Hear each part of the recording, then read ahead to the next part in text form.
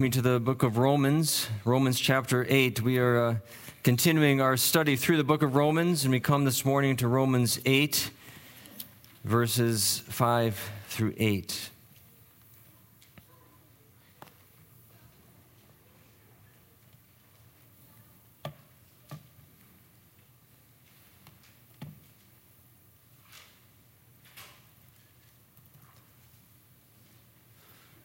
And before I read, I ask if you would join me as we ask for the Spirit's anointing on His word this morning. Let's pray together.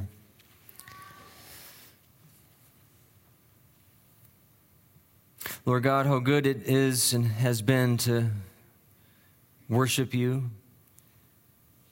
to gather in your house, and to sing praises to your name, to offer our prayers before your throne. And Lord, I pray now that as we come to your word, that you would fill us with your Spirit, that the same Spirit that gave us these words would now breathe life into our hearts through them. Give us understanding, give us ears to hear, and give us eyes to see, and give us hearts to receive these truths. Lord, may your word be planted deep in us, that it may produce fruit of transformation for our good and for your glory. Speak to us, O Lord, in the way that you know we need to be spoken to. And pray this in Jesus' name. Amen.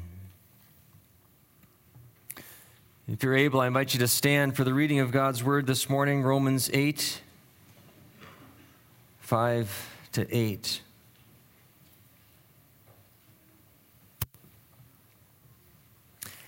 So we left off last time. We looked at verses 1 through 4, where we saw that the main premise that Paul made was that there is now no condemnation for those who are in Christ Jesus, and everything kind of was developed out of that main statement, that main premise. He ended in verse 4 by saying that the overall purpose was that the righteous requirement of the law might be met in us who do not live according to the flesh, but according to the Spirit. Now he picks up on that last statement about living according to the flesh and living according to the Spirit. So beginning at verse 5, Paul says, "Those who live according to the flesh have their minds set on what the flesh desires. But those who live in accordance with the Spirit have their minds set on what the Spirit desires. The mind governed by the flesh is death, but the mind governed by the Spirit is life and peace. The mind governed by the flesh is hostile to God. It does not submit to God's law, nor can it do so. Those who are in the realm of the flesh cannot please God." You may be seated.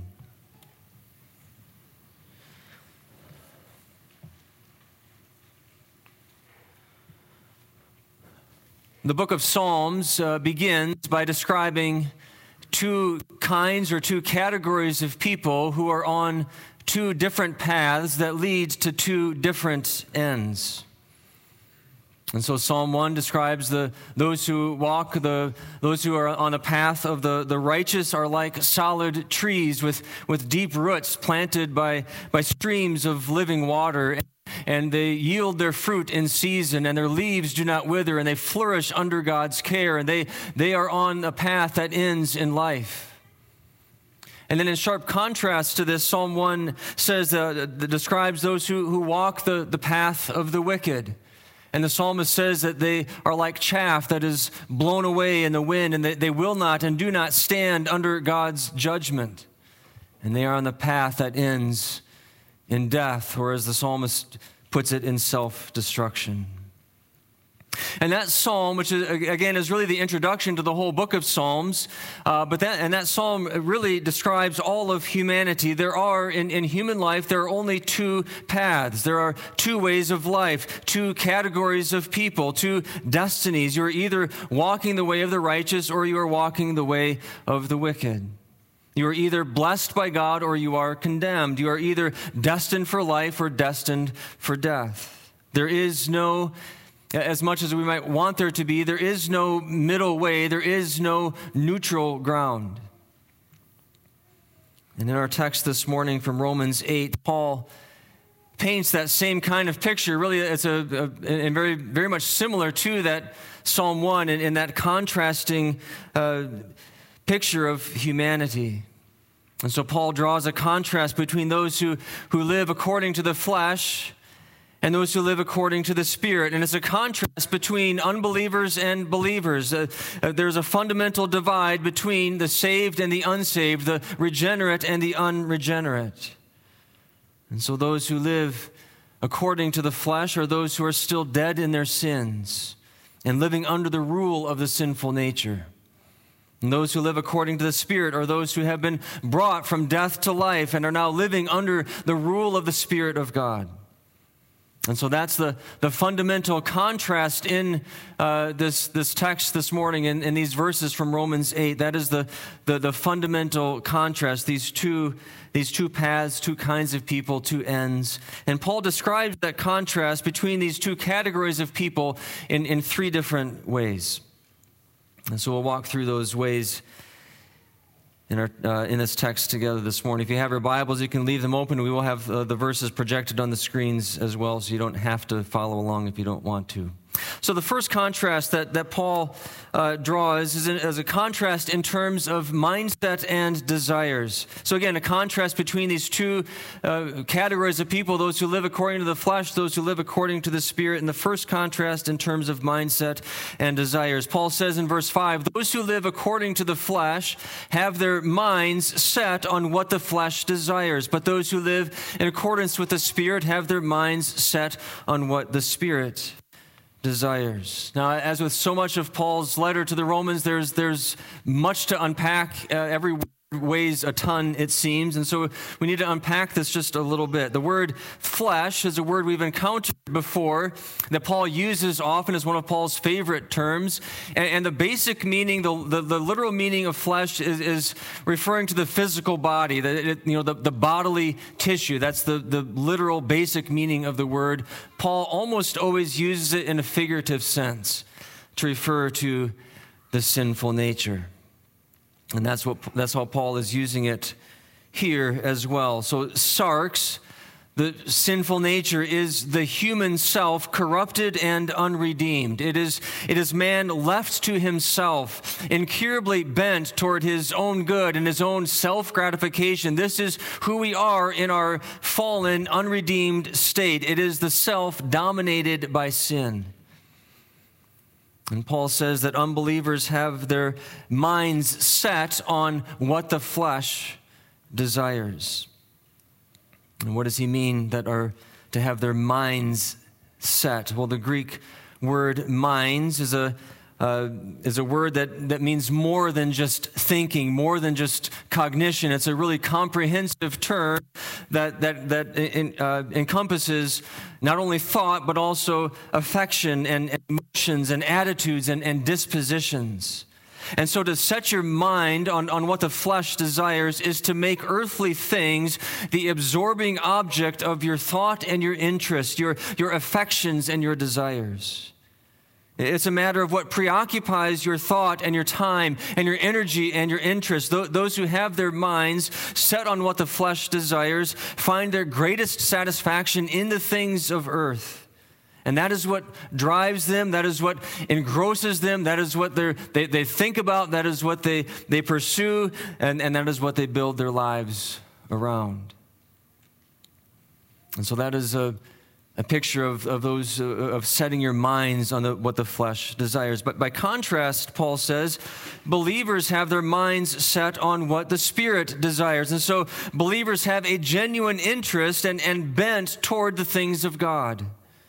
Believers can say with Paul that I consider everything else that this earth has to offer. When I look at everything around me, I consider it all garbage in comparison to the surpassing greatness of knowing Christ Jesus, my Lord. Only a believer can say that. An unbeliever sees nothing of that. And believers agree with Paul that to me to live is Christ and to die is gain. And believers will say of God with the psalmist, whom have I in heaven but you? And earth has nothing I desire besides you. There's nothing in this earth that can draw my attention and my interest like you can. There's nothing that can compare with you. As believers, it goes against our new nature through union with Christ to be pulled back to the things of the earth. That doesn't mean that we never are, but it's not according to our nature to be drawn to the things of the earth. This is why Paul said to the Colossians, he says, since you have been raised with Christ, set your hearts on things above, where Christ is. Set your minds on things above and not on earthly things. In other words, be true to yourself, to who you are in Christ. It's not consistent with your new nature to set your hearts and your minds on earthly things. And so this is the first contrast that Paul gives between those who live according to the flesh and those who live according to the Spirit. It's a contrast in mindset and desires. Those who live according to the flesh build their whole lives around the things of fallen human nature. That their horizon is bounded by the things of this life. The whole saying or that motto, whatever it was, whoever dies with the most toys wins. Wasn't that a bumper sticker or something like that? Whoever dies with the most toys wins. Whoever dies with the most pleasures and possessions at the end of the race wins. That's the mindset. But those who live according to the Spirit build their whole lives around the things of God. So they have a vested interest in His kingdom. They live as foreigners and strangers on this earth, as the writer of Hebrews says, longing for the better country that is still to come. That's the first contrast in mindset and desires. The second contrast that Paul makes is a contrast in terms of eternal destinies. So unbelievers are on a path that leads to spiritual death. And believers are on a path that leads to everlasting life. Paul puts it this way in verse 6. He says, the mind governed by the flesh is death, but the mind governed by the Spirit is life and peace. And the language that Paul uses here picks up on what he had just said in verse 5. He's elaborating on what the mind set on the flesh is like in contrast to the mind set on the Spirit. It's the same words that he's using. He says a more literal translation is that the mindset of the flesh is death, and the mindset of the Spirit is life and peace. And so the basic idea is the same as that of the psalmist in Psalm 1. It's the same picture. The psalmist at the end of Psalm 1 kind of summarized that psalm and really summarized all of wisdom literature with that last statement of Psalm 1, which says this, that the Lord watches over the way of the righteous, but the way of the wicked leads to destruction. That is a sort of a summary statement of not only the whole psalm, but the whole book of Psalms and all of wisdom literature. If you live only for what this earth offers, then you are on the path of death. If the center of your affections and desires and interests is in worldly things, then you are still under the rule of the sinful nature, still dominated by the sinful self, and still under God's condemnation. I think Paul puts some flesh on this idea in his letter to the Ephesians, where he says in Ephesians chapter 2, he says, as for you, you were dead in your transgressions and sins in which you used to live when you followed the ways of this world and of the ruler of the kingdom of the air. All of us also lived among them at one time, gratifying the cravings of our flesh and following its desires and thoughts. And notice the language that Paul uses and how it's very much like what he's saying here in Romans chapter 8. You were dead in your transgressions and sins in which you used to live in this way when you followed the ways of this world and of the ruler of the kingdom of the air, which is the devil. And he says, all of us lived among them at one time, gratifying the cravings of our flesh, following its desires and thoughts. That's what Paul has been talking about here in Romans 8. That's what it's like to live according to the flesh. And his last statement in Ephesians 2, verse 3, captures what he's talking about here in Romans 8 as well. Where does this lead? Where does that kind of a life lead? Like the rest, he says, we were by nature deserving of wrath. Those who live according to the flesh are under God's wrath. So this is what's at stake for for those who live according to the flesh. They are on a path that ends in condemnation. They're under God's wrath, and the mindset of the flesh is death. You see, fallen condition, we are by nature, I think what Paul, another way to kind of get at this, what Paul is getting at is that in our fallen nature, we are in a state of spiritual death, right? So we have, in our fallen condition, left to ourselves, we have no taste for the things of God.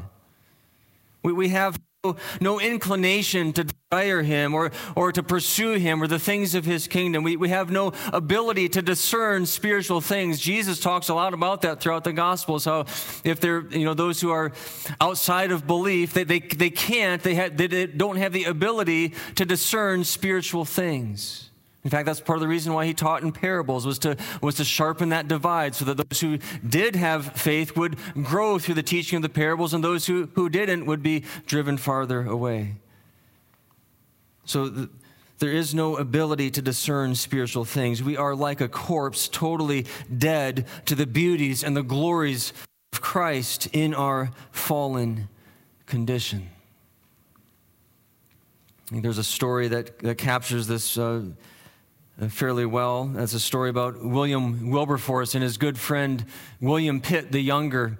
And both men were brilliant and successful politicians in the late 18th century. But Wilberforce was a Christian, and Pitt was not. And so Wilberforce had a deep love for his friend and a deep desire for him to come to Christ, and a concern for his friend's soul. And so he prayed for him often. And one day he took his friend to listen to one of the greatest evangelical preachers at that time, who was Richard Cecil. And Wilberforce said that when he brought Pitt, his friend Pitt the Younger, to go to this worship to hear Cecil preach, and Wilberforce said it was Cecil was at his best. It was just, he was enraptured with what Cecil was preaching. He said he was preaching the gospel with passion and with clarity and with power, and he had tears, Wilberforce had tears streaming down his cheeks. And he was so thankful that he brought William Pitt, to hear this amazing gospel presentation. He was so thankful that he could be part of it. When the worship service was over, Wilberforce asked Pitt what he thought. And Pitt said to him, William, I don't have the slightest idea what that man was going on about. I just couldn't wait for it to be done. And he couldn't believe what the contrast between what Wilberforce found so ravishing was just nonsense, boring and meaningless to his friend. He was completely unmoved. It did nothing for him, and that's the way it is with those who are unbelievers. They are in a state of spiritual deadness, and unless the Holy Spirit awakens them, they will not be moved by the things of God, and their path will end in spiritual death. So the mindset of the flesh is death. But by contrast, Paul says, the mindset of the Spirit is life and peace.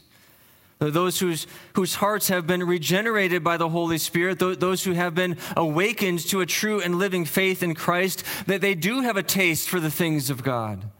And they are on a path that leads to everlasting life and peace. And the peace here is the same as what Paul said in Romans 5, verse 1, the peace that he mentioned there, that we have peace with God. Those who are justified have peace with God, which means that we have a restored relationship. We are reconciled to God. And so those who are on the path of the Spirit are on a path that leads to everlasting life and peace. They are destined for a life of never-ending glory, reconciled to God. In other words, we know that the best is yet to come. We know there are better things ahead than any we leave behind. We know that, as C.S. Lewis said, that this life is just the title and the cover page of the real story, the real adventure and glory that awaits. And so those who live according to the Spirit can say with Paul, we do not lose heart. Though outwardly we are wasting away, our bodies are getting older and weaker and frailer minute by minute, year by year. We are wasting away. When you get to be,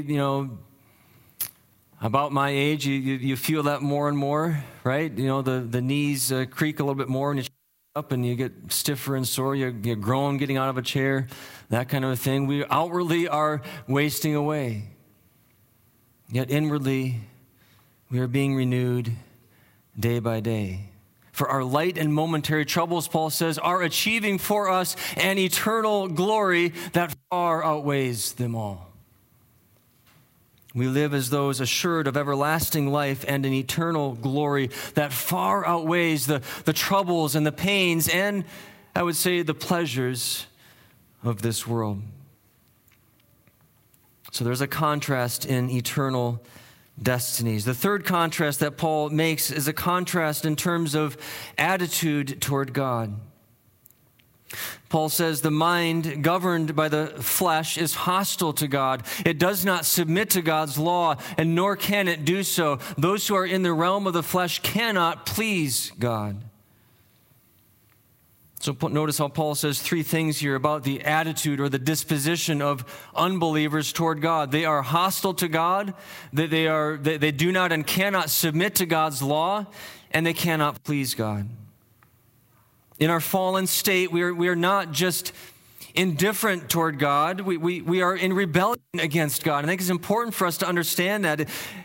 And it's also important for us to understand how that plays out, what that really looks like, because to be in rebellion against God doesn't always manifest itself in sort of open hostility, right? I mean, many unbelievers are quite pleasant and civil people. They are decent people.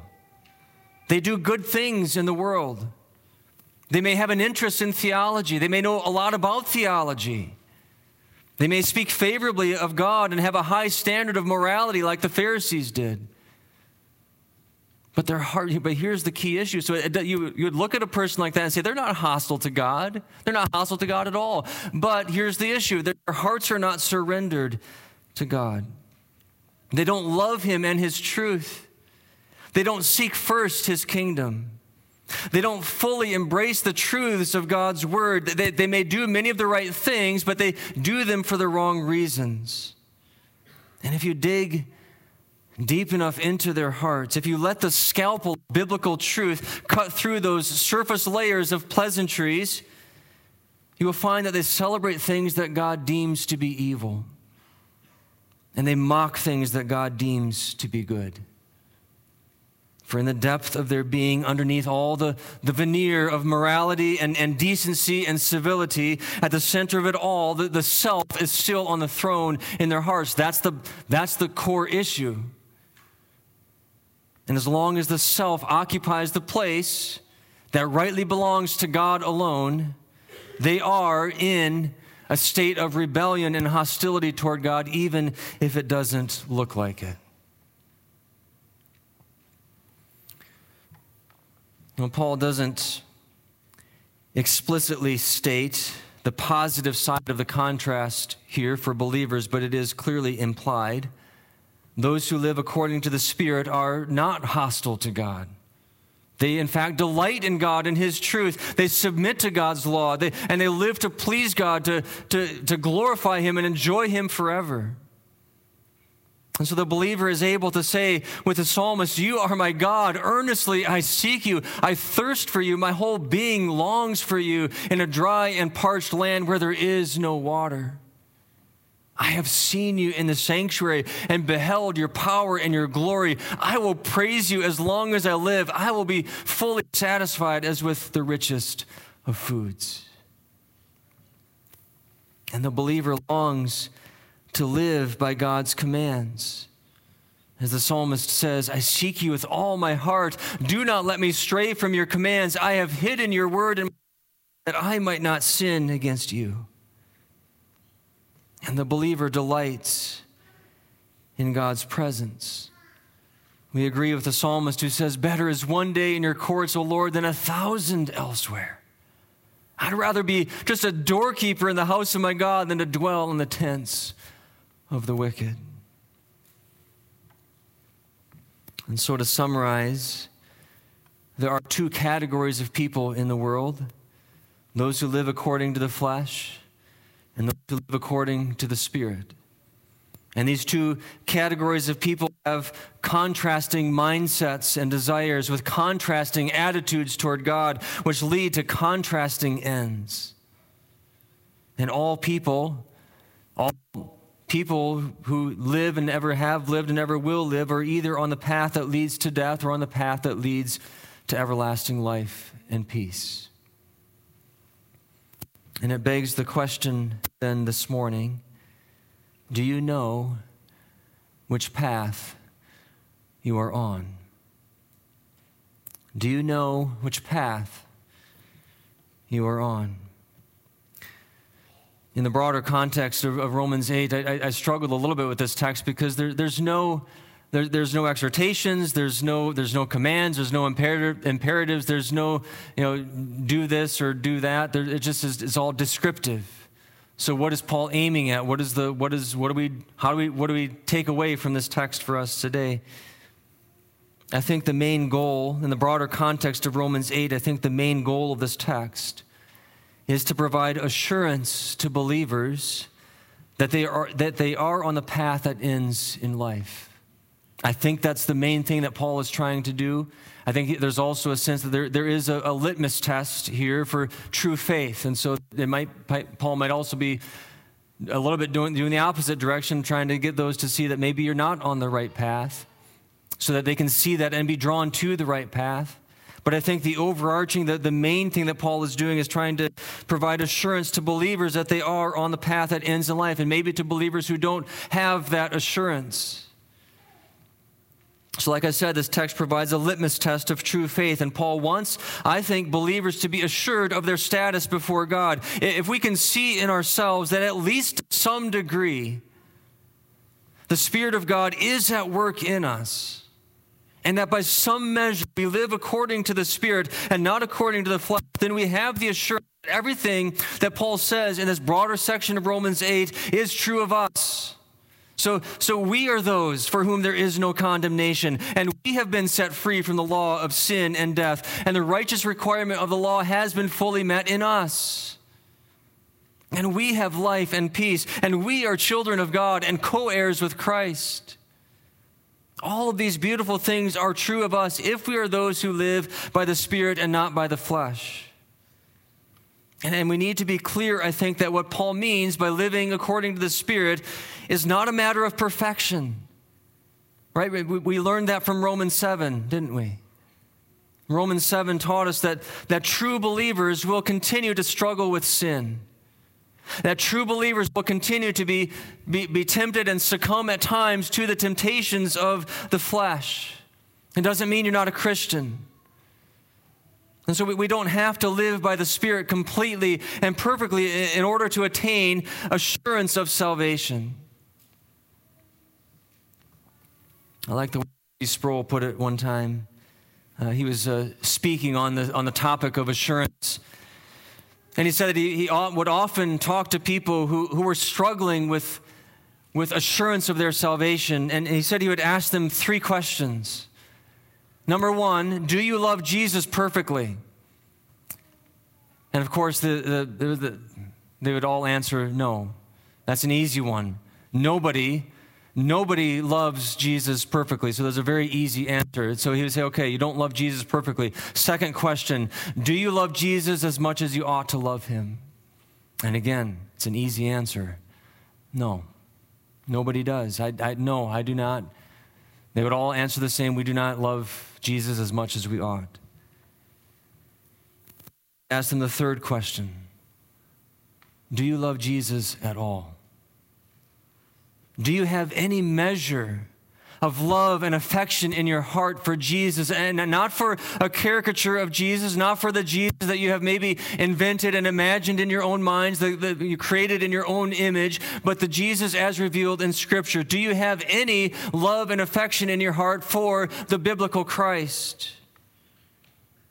And if you can answer yes to that third question, Sproul said, then you can be assured of your salvation, because the unregenerate heart has no affection for Christ at all.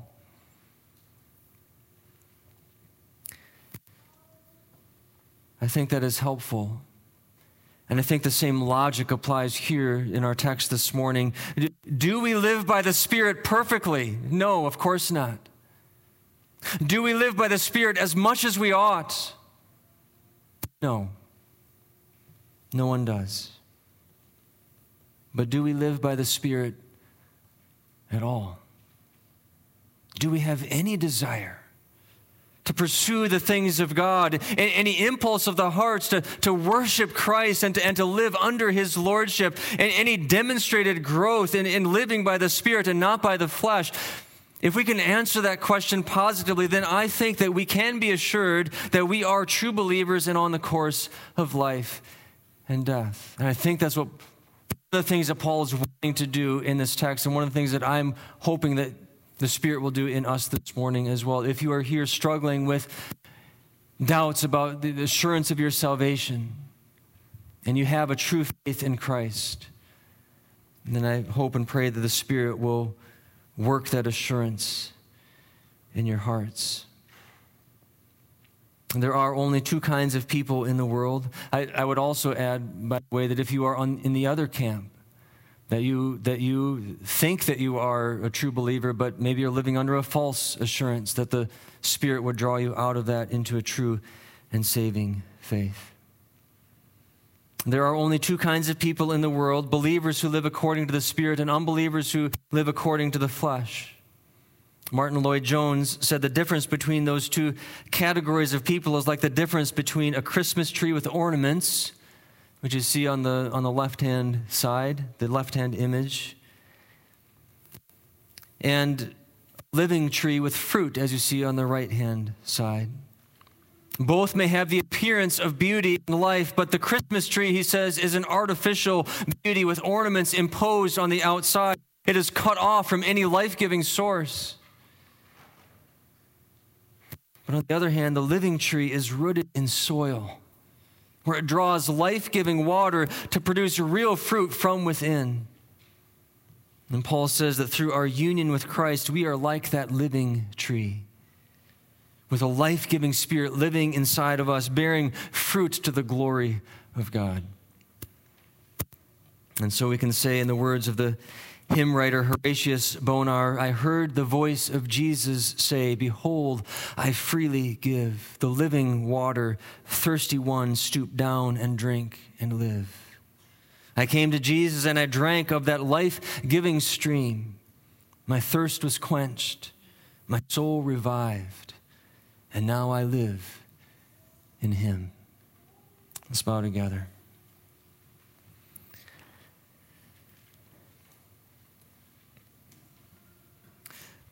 Lord God, we praise You for what You have done in Jesus. We praise You that You have given the gift of the Holy Spirit to work in us to produce fruit. And I pray, O Lord, as we come before Your throne in a time of silent prayer and response, that You would work in our hearts. Oh Lord, I pray, Lord, that if there are those here this morning who have a true faith in You but are struggling with assurance of their salvation, that Your Spirit would breathe into them a deepened assurance. And I pray, O Lord, that if there are some this morning who are here who are living with a false assurance, who have not yet come to a saving faith, but feel like they are just fine, may You, O Lord, draw them out of their ways of unbelief and the life according to the flesh into the life according to the Spirit. So, Lord, hear our silent prayers of response this morning.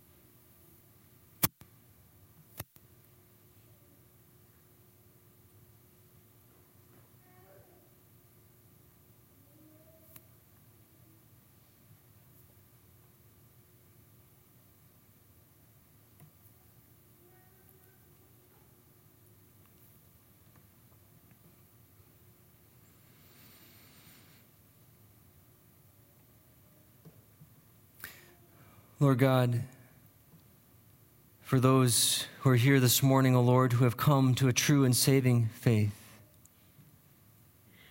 I pray, O Lord, that we may know with the Apostle Paul in his letter to the Galatians that those who belong to Christ Jesus have crucified the flesh with its passions and desires. And that since we live by the Spirit, let us keep in step with the Spirit. O Lord, we praise you that through faith in Christ, the Holy Spirit lives in us, producing fruit and life and hope and joy and peace, and setting us on a path that ends in everlasting life and glory with you forever. Oh Lord, may we live in that hope and in that joy for your glory. In Jesus' name, amen. We're going to close.